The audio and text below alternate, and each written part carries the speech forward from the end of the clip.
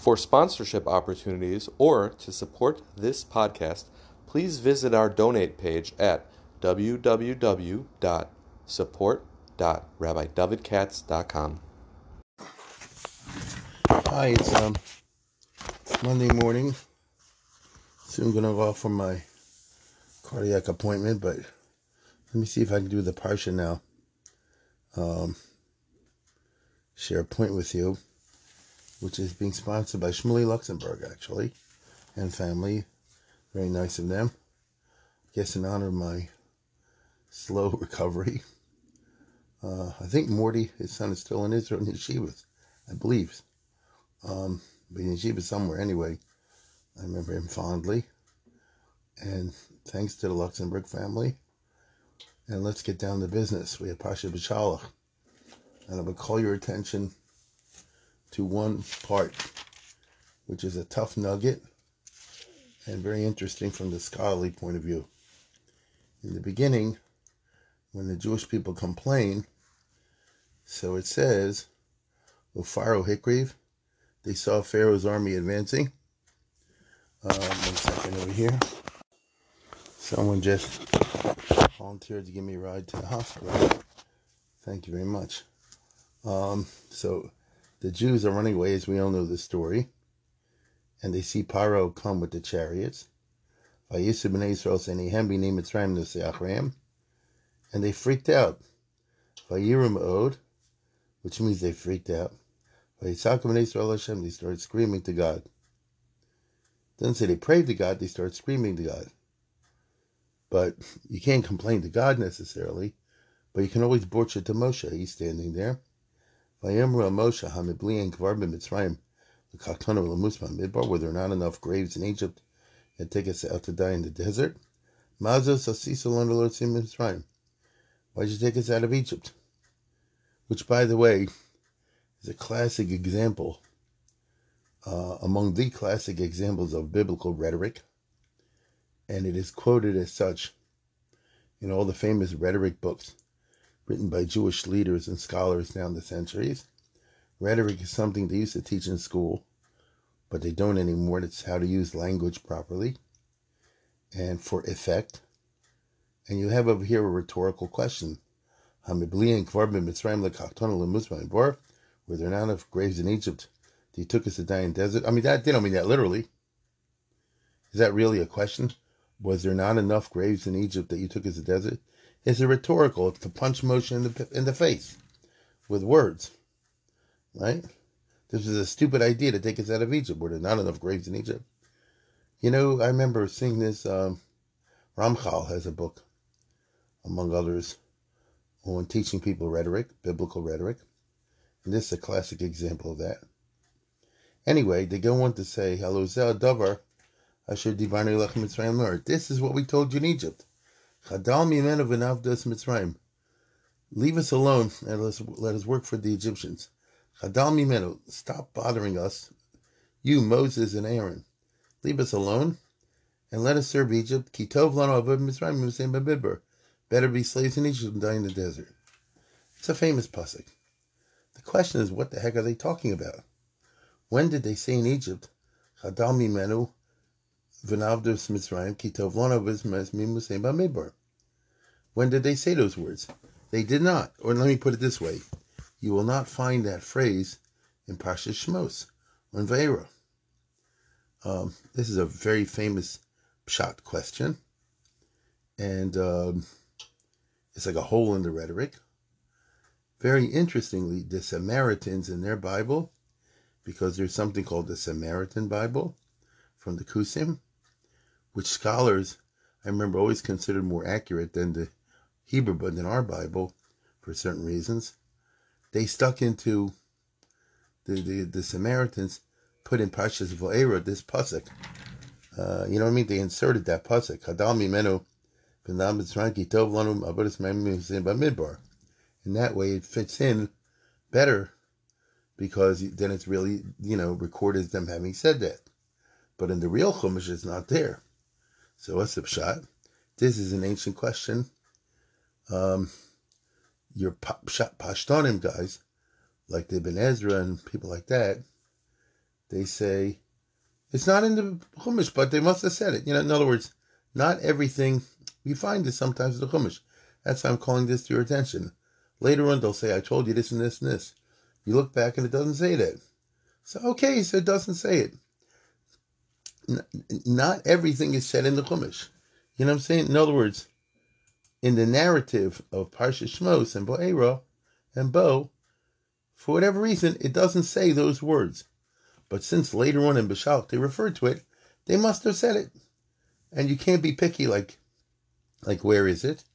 Because the Chumash is not a verbatim recording of everything that happened, but it's small pieces of what happened. As I've said 100 times in the podcast, when you read the Chumash, it's not a literal, not necessarily. It may be, but it may also not be a literal truth account of what happened. When Moses went to Pharaoh and said, let my people go, probably he said more than just let my people go. But that's what it boiled down to. And when Pharaoh said, no, I will not let them go, probably Pharaoh said more than that. But God, who's the author of the Chumash, said just, cut the bull and just say, let my people go. And Pharaoh said no. That's all we need to know. And as a matter of fact, if you look in the Medrash, like Medrash Rabbah and all that, you'll see they have a fuller account of the conversation.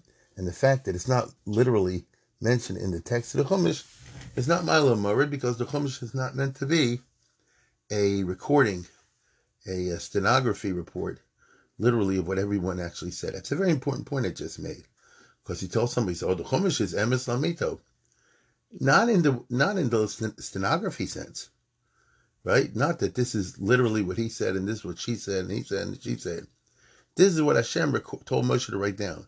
That's why you and I are machshav this. If Hashem said write it down, that's what gives it the koach. Whether it's historically exactly, literally reflective of the actual events, is a separate matter. Right? It's a separate matter. Now, a from me will say, well, I don't care. If that's what the Chumash said, that's good enough for me. Fine, I have no problem with that. I'm just simply making the point that when you read the Torah, it's not the same thing as like a journalistic report by a top journalist in which every little nikuda was recorded. Therefore, the Ibn Ezra and others like that say that when it says, we told you in Egypt, Chadal Navda Mitzrayim, Kitov Lanu Muslim Mitzrayim, Avodas Mitzrayim Muslim B'Midbar, they said it back there. It's just, for whatever reason, it's not recorded. It's good enough that it's recorded now. That is how the Pashtanim, deal with it. The Panei Raza, people like that. But some feel uncomfortable with that.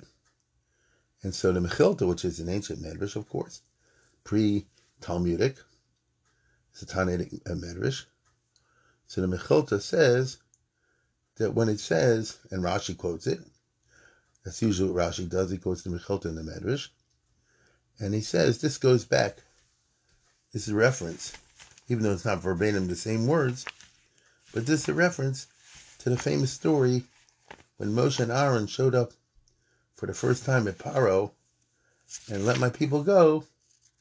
And as we all remember, Paro said, not only I won't let him go, but I'll cut the straw and double the bricks.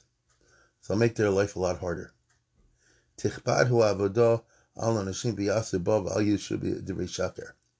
Let the people work harder, and then they won't have time for listening to false ideas.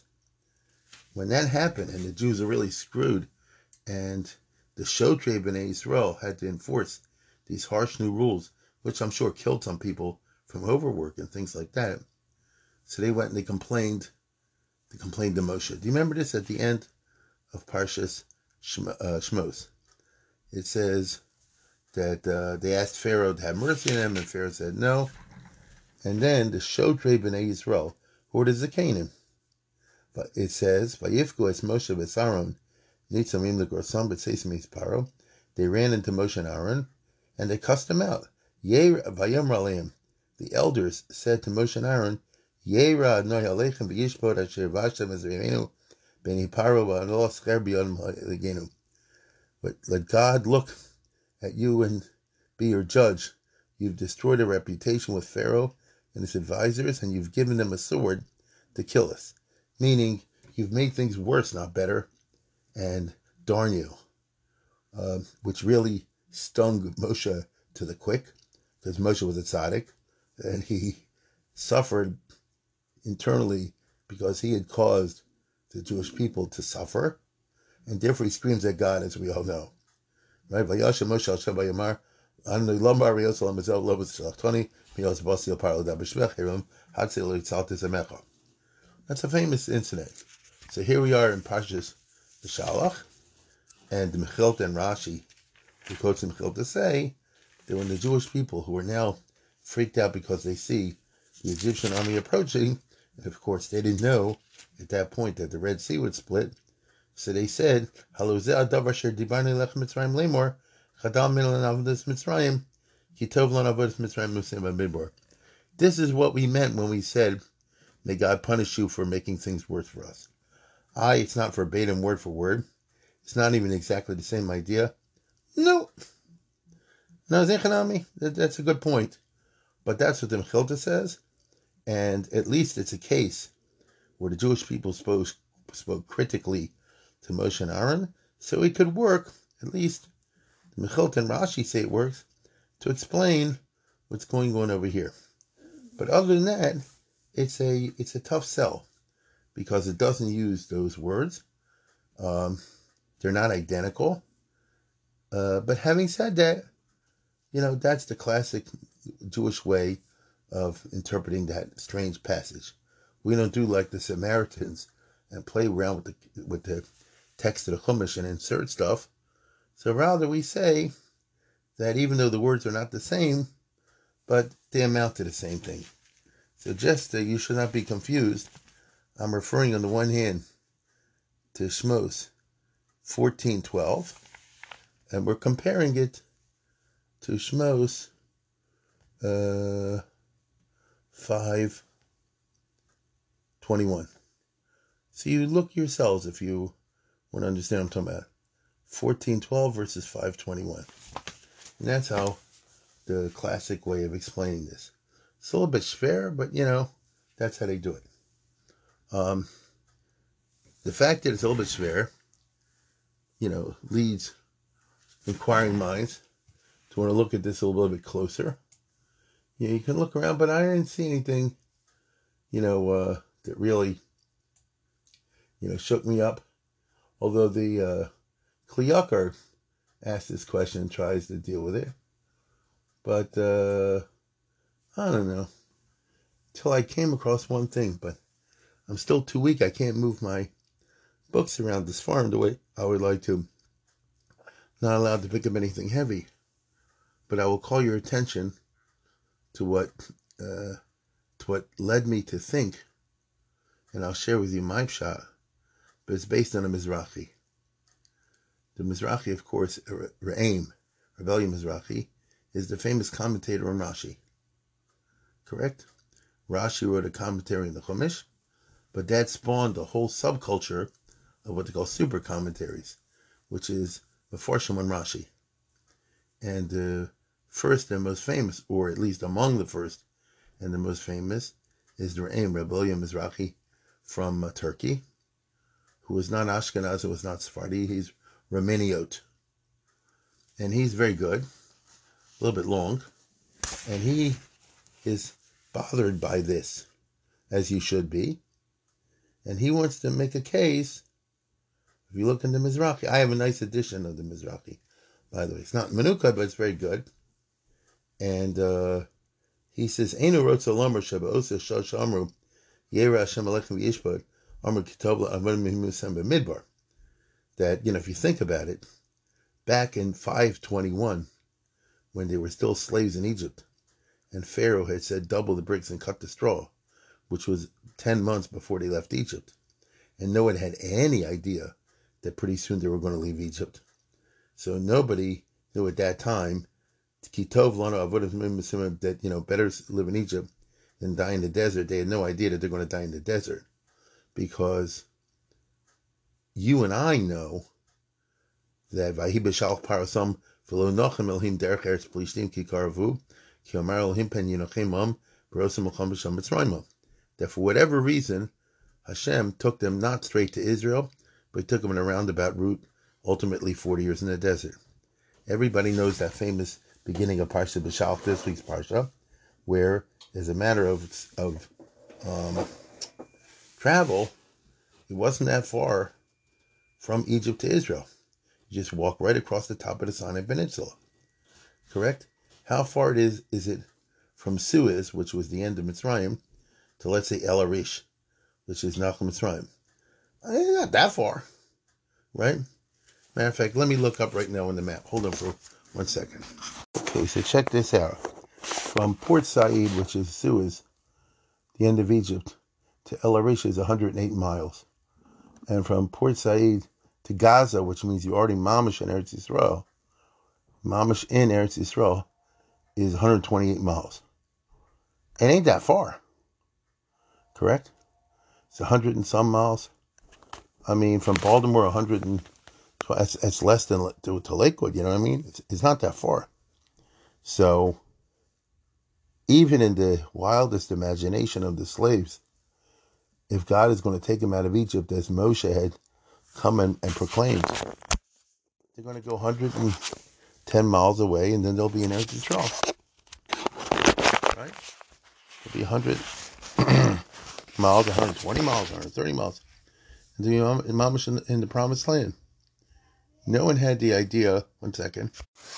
I keep getting interrupted over here for tzedakah purposes. But you understand what I'm saying? When the Jews were in Egypt, and this guy Moses shows up and says, God's going to take you to the promised land, wasn't that far away. You know and I know that's not how it turned out. That Hashem, for his reasons, took him in a roundabout route. So, the Mizrahi is saying that it's not shot when they said in 521 that, that he's talking about in the desert. But rather, he says, and he quotes the Mechilta at great length, and here's the part that I wanted to share with you, which in my opinion is the answer to the question. Mechilta Amro, if you look in the Mechilta, and it's too heavy for me to pick up, so I'm only reading from this excerpt from the Mizrahi. He says, they're complaining to Moshe as follows. We were in plenty tsar, being slaves in Egypt. But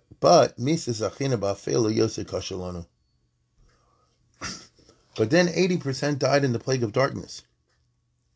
Okay? That was worse than being a slave in Egypt. And if that wasn't bad enough, the rest of us dying in the desert would be worse, because they won't even get buried. We'll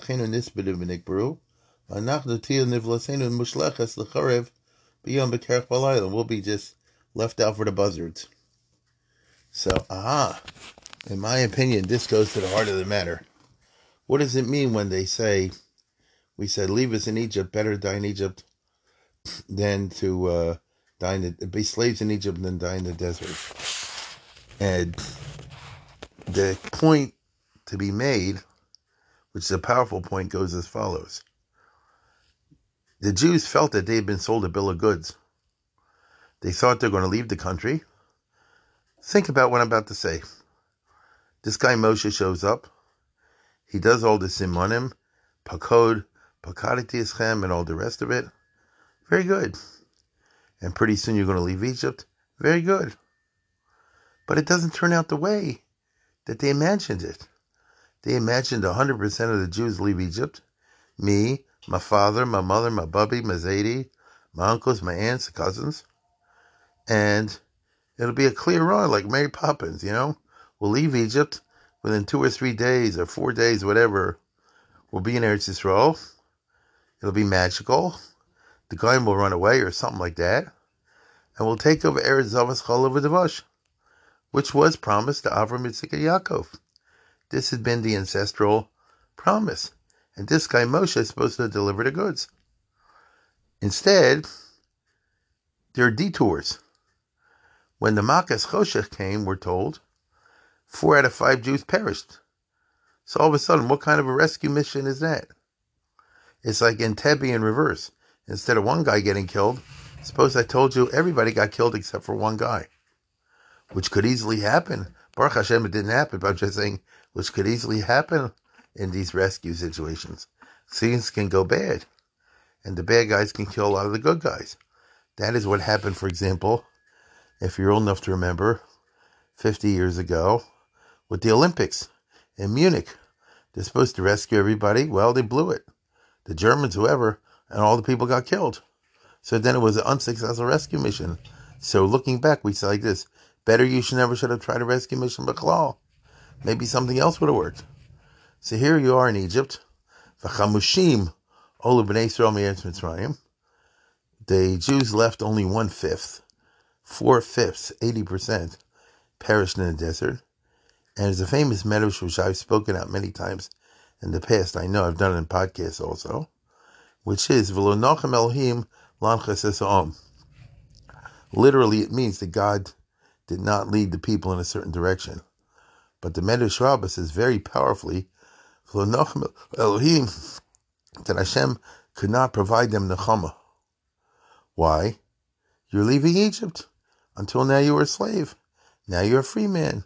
Everything is great. It's Pesachim, like you celebrate in the Passover Haggadah. Wrong. I'm leaving, but my mother, my father, my cousins, everyone didn't leave. They all died in the plague of darkness. I mean, who are the 80%? Everybody had relatives that died in the Makas Choshech. If you go with the Pshat Chamushim. And the Medrash Rabbah says it was like a king whose, I'm going by memory here, whose son was captured by pirates and maybe killed or something like that. And later on he avenged the pirates, but he still mourned over the death of his son. I think that's how it goes. And very similar to what we saw recently with the end of the Holocaust. This past week, the oldest member of my shul passed away, 96 years old, Osher Buchwalter. He's like the last survivor from the concentration camps. He was in Buchenwald and then the Lodz ghetto and so forth and so on. He went through Shiva Maduri Gehenim. And yes, the war was over. That's true. And yes, he survived in 1945.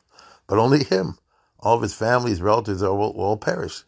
And, he never got over that, which I completely understand. Because, I survived, but how come all the rest of my family who were good people didn't survive? It's a well-known phenomenon, and it's a good taina. It's a good taina. So lo nochem Elohim lanches esa'om. So the Klal Yisrael is leaving Egypt, and they're already in bad shape about Moshe, because what kind of a guy is this?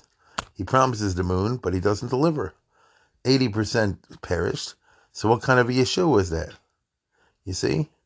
And now we're the last 20%. And now Paro Hikriv, Paro is chasing us. He's going to catch up with us. So how's it go now? What's the plan now? Kitov Lanami Musem Bamidbar. We're all going to perish in the desert. Or maybe 80% of us will be perishing in the desert. You get it? In other words, up to 20% that we're ones who are leaving, who knows what percentage is going to get killed by Paro now. They didn't know what you and I know, which was a pillar of fire would interpose itself, the Red Sea would split, the Jews would cross without losing a single person, Pharaoh would charge into the Red Sea, and the entire army of Egypt would be wiped out. I mean, how's anybody supposed to know that? You got to admit, that was really something.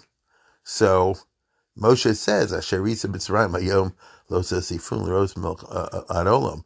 But they had no idea until after it happened what was coming. And so when they say, we're all going to die over here, they were going by experience. You promised us the moon, and you didn't deliver.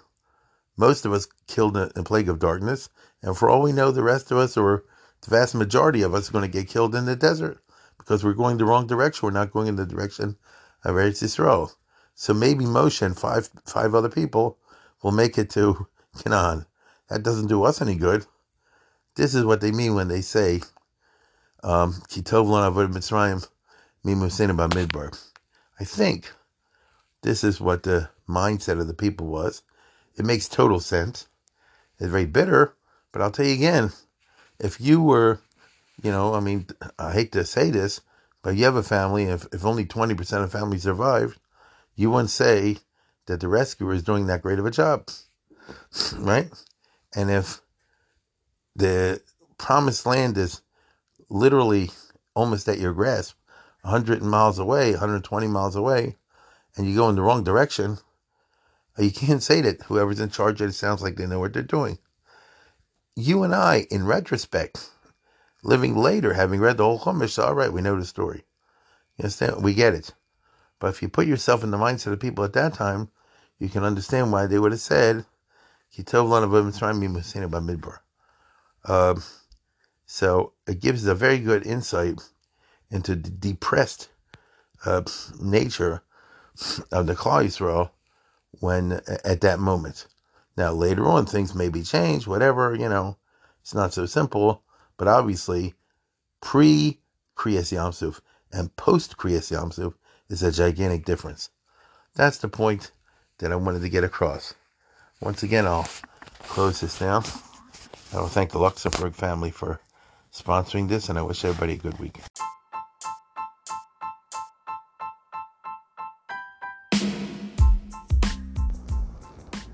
For sponsorship opportunities or to support this podcast, please visit our donate page at www.support.rabbidavidkatz.com.